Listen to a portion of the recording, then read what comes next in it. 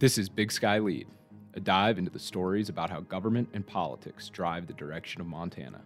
This podcast is from the reporters of the Montana State News Bureau in Helena, your eyes and ears on state government. It's produced by me, Tom Bridge. Our team brings you an examination of Montana's new landscape, with new laws, a new governor, and a new Republican dominance across all of state government.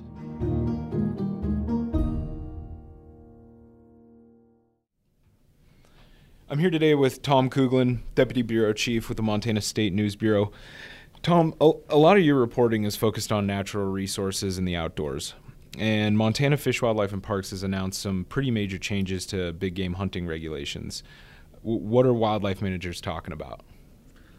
Thanks, Tom. So what essentially happened was the new director, Hank Warsek, has put out a directive to biologists and area wildlife managers, and what that directive says is we're going to make changes to our licenses, hunting districts, and season structures.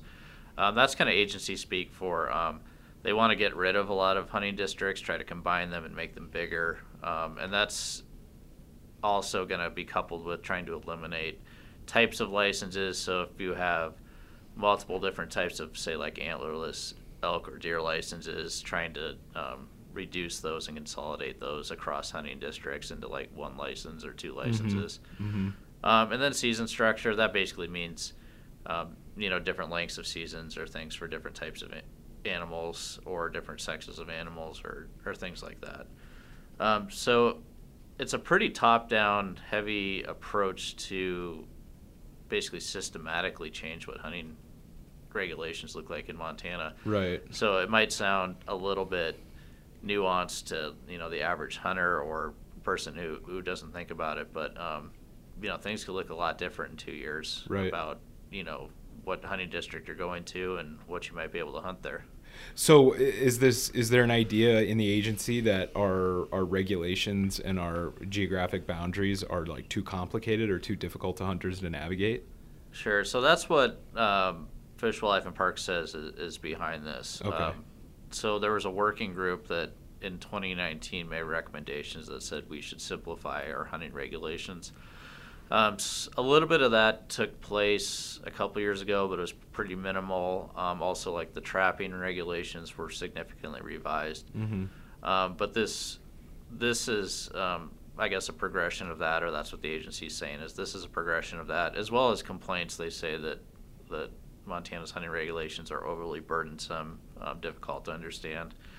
I think if memory strikes me, and I'll look this up before I publish the story, but I think there's like 165 different, like, say, elk and deer districts in Montana. Oh, right. So the thought there is that, if you have two districts right next to each other or three districts and all the regulations are the same, why are they different districts? Right. So I think it certainly makes some logical sense. Mm-hmm. I think the devil is going to be in the details, though, what shakes out of this. Okay, so why is FWP deciding to go back to the drawing board now?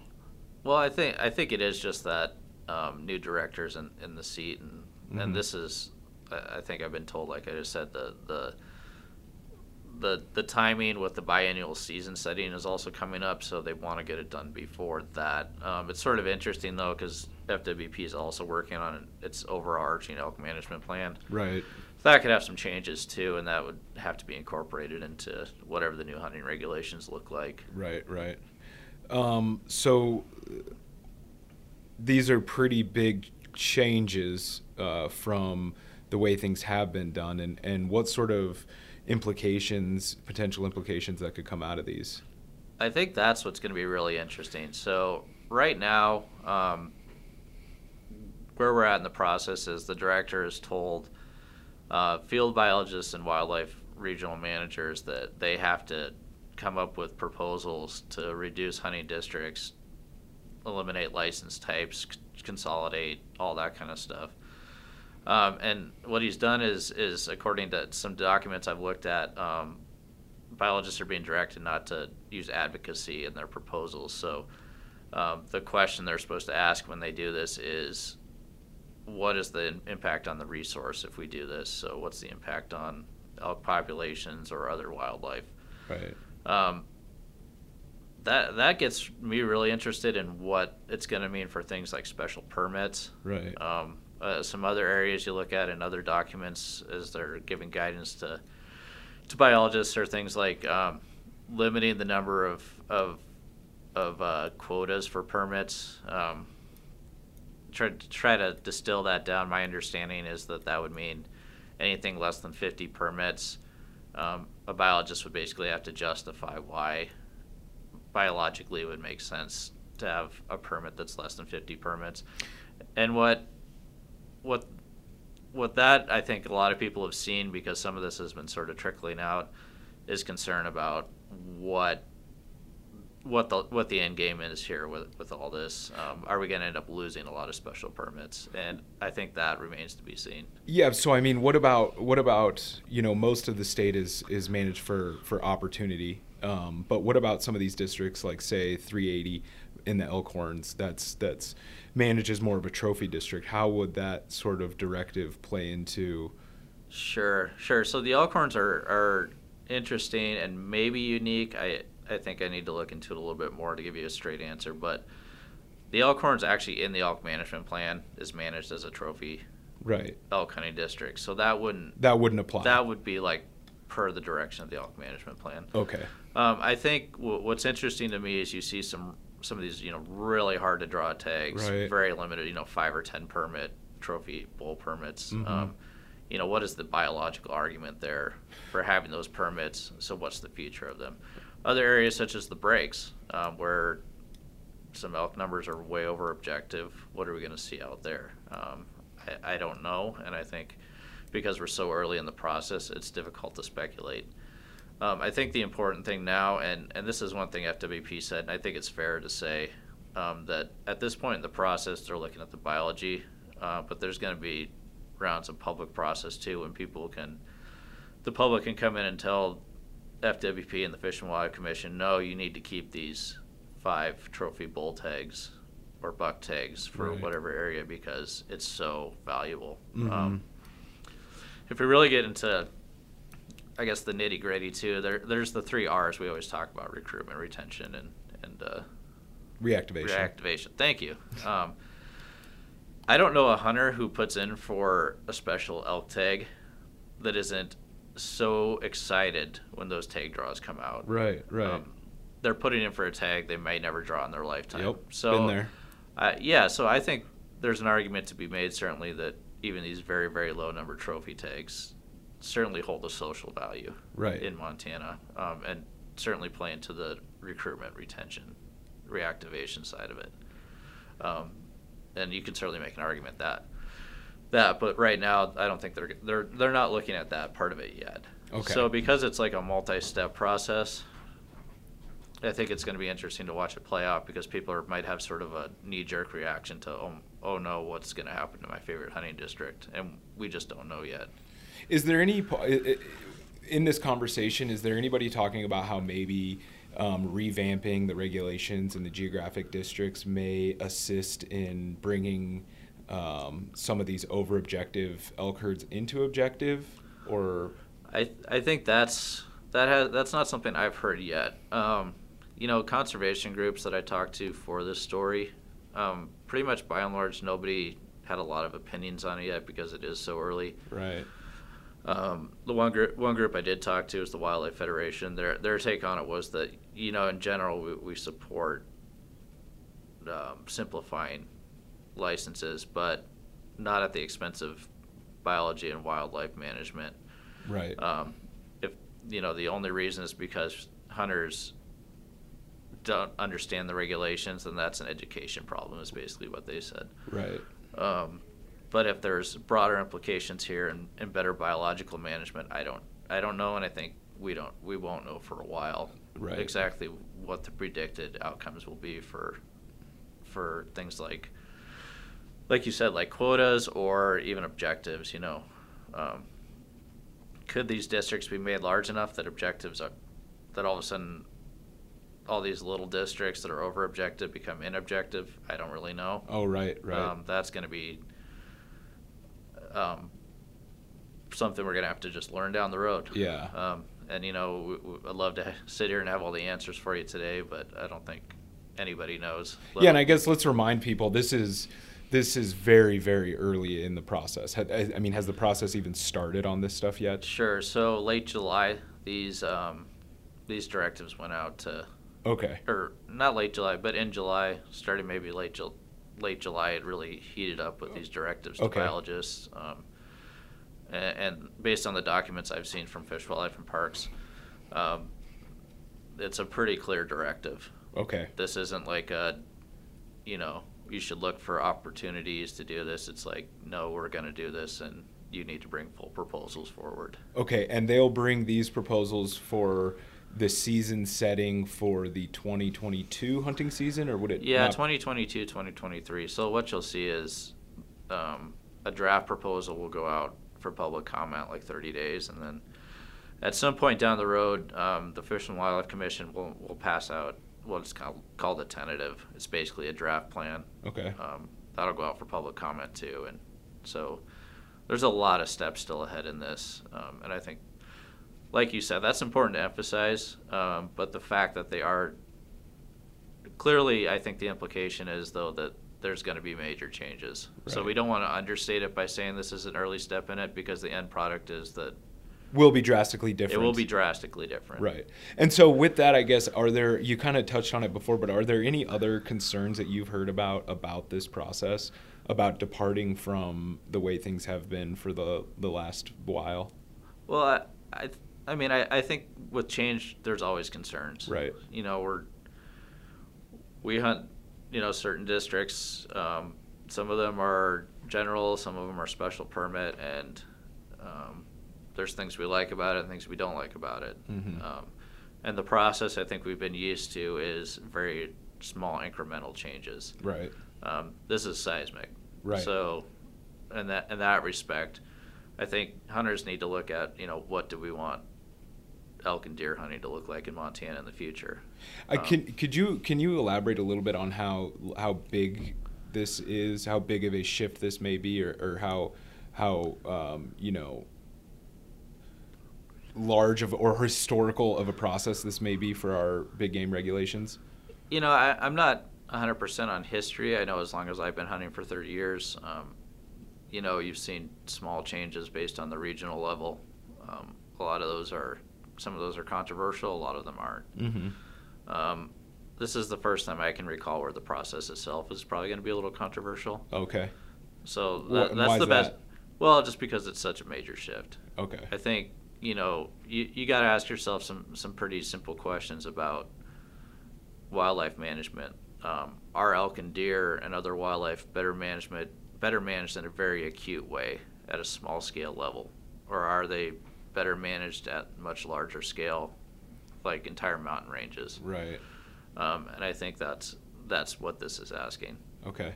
If that makes sense. Hopefully it does. Because I think beyond like the special permits, that's really what we're looking at is maybe, I wouldn't necessarily say a regional approach, that might be too big, right, but where we could see drastic slashes in the number of hunting districts, and things could be much more standardized, right, than what we've seen now. Well, you just think about how many things, as if we completely change and redraw our districts, from the wildlife data tracking, how many things will change, how data sets will change now that if we were to track different geographic areas versus what we've been tracking for the last few decades, and all these elk studies and wildlife studies that are kind of based on these geographic units. And then if those geographic units, I wonder, and maybe it's too early, and maybe we haven't heard from biologists yet about how this process may be able to help. This process may allow biologists more of a clear picture studying these migration habits and population habits of these animals. Yeah, I think that's an interesting point. I mean, I think beyond the hunting districts, they're what are called elk management units, right, that biologists already look at. Okay. And that is sort of if I can describe it succinctly, it's the winter range to the summer range. Right. So where the whole population of elk more or less occupies throughout the whole time Right. they're Right. around.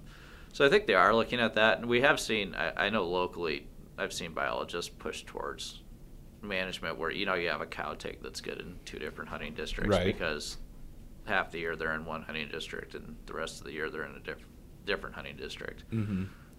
So trying to manage more on the population level. Right. So I think that sort of has already been happening, but it hasn't been. All hunters usually see is the hunting district tallies. Right. Right. So they say, okay, this hunting district harvest was way down this year, but they don't look at the neighboring hunting district, which is the exact same elk, and that was way up. Right. Right. And within that elk management unit, they're tracking those numbers between district lines. Sure. Right. Exactly. So as this process, kind of churns forward, what sort of questions will you be looking to get answered as the process gets moving?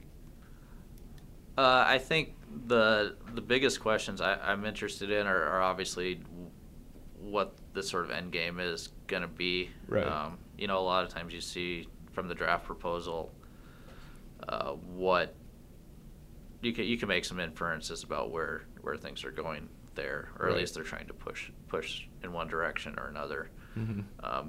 That can always change, though. Right. So I think I'm really looking forward to that process. Mm-hmm. Seeing what the biologists propose is going to be really interesting, but also trying to rectify that with what the end product might actually look like once the public then weighs in. Right. And I think the other thing is just what's going to happen with areas that are extremely over objective. Like how is this plan going to do better than what we have currently? Right. FWP is state mandated by the legislature to manage to these objectives. So Mm-hmm. what's that going to look like? Right. How are they going to accomplish that? Mm-hmm. And will this help with that? Right. And at the same time, not losing opportunity for the average Joe. Right. Right. I think we've seen through this administration, there's definitely been concern about how past administration and FWP and commissioners have dealt with, private land hunting and things like that. And we've already seen a number of pushes to change that. Right. I don't know how this necessarily will affect that, if there's going to be more latitude across larger areas or not. But I think those are all going to be interesting things and tidbits we're going to see play out here. Right. And of course, you'll report along the way to keep people, apprised as to what the changes wind up being. Sure. I think that's the other thing too, is there's so much going on right now. It's a new administration, and every day I think there's something different that's happening than the past, and anytime there's change, Mm-hmm. There's always interest in it. And Right. We're always just trying to figure out exactly why the change is being proposed and what some of the possible effects of those changes will be. Right. Right. Both anticipated and unanticipated. So. Mm-hmm. Well, and hey, while I got you, if you'll allow me, I know the Fish and Wildlife Commission is meeting Friday this week, and I was just hoping you could maybe touch on what you'll be looking at that meeting and reporting from that meeting. Yeah, sure. It's gonna be a big one. We've got brown trout regulations on there. Yep. We've seen a lot of impacts from that, and Michael Cass from the Standard's been reporting on that a lot. So FWP came out with a slate of proposals to sort of try to figure out what's going on with brown trout and then minimize the fishing impact on them, because they're Right. not doing well in a lot of streams in southwest Montana. Mm-hmm. I'm specifically going to be looking at the wolf issues. That's been contentious for 6 months now. Mm-hmm. And we're going to get an answer Friday about what the wolf trapping and hunting regulations are going to be Right. moving forward.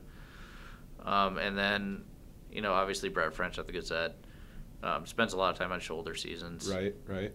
So there was a proposal out there to look at public lands. It'd be Forest Service lands. Right. There's already some public lands included in shoulder seasons, but the agency recommendation on that right now is not to include those. But is it still on the agenda? Is it still on the table for the commission to discuss? I mean, it's all part of so shoulder seasons are the other part of it. There's several, like 18 more hunting districts that could get a shoulder season this year. So. Oh, wow.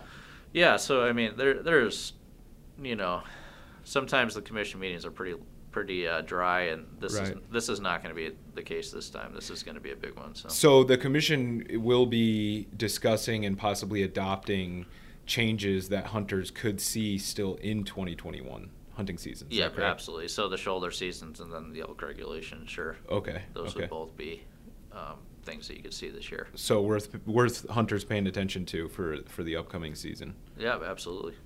All right. Well, that's another episode of Big Sky Lead.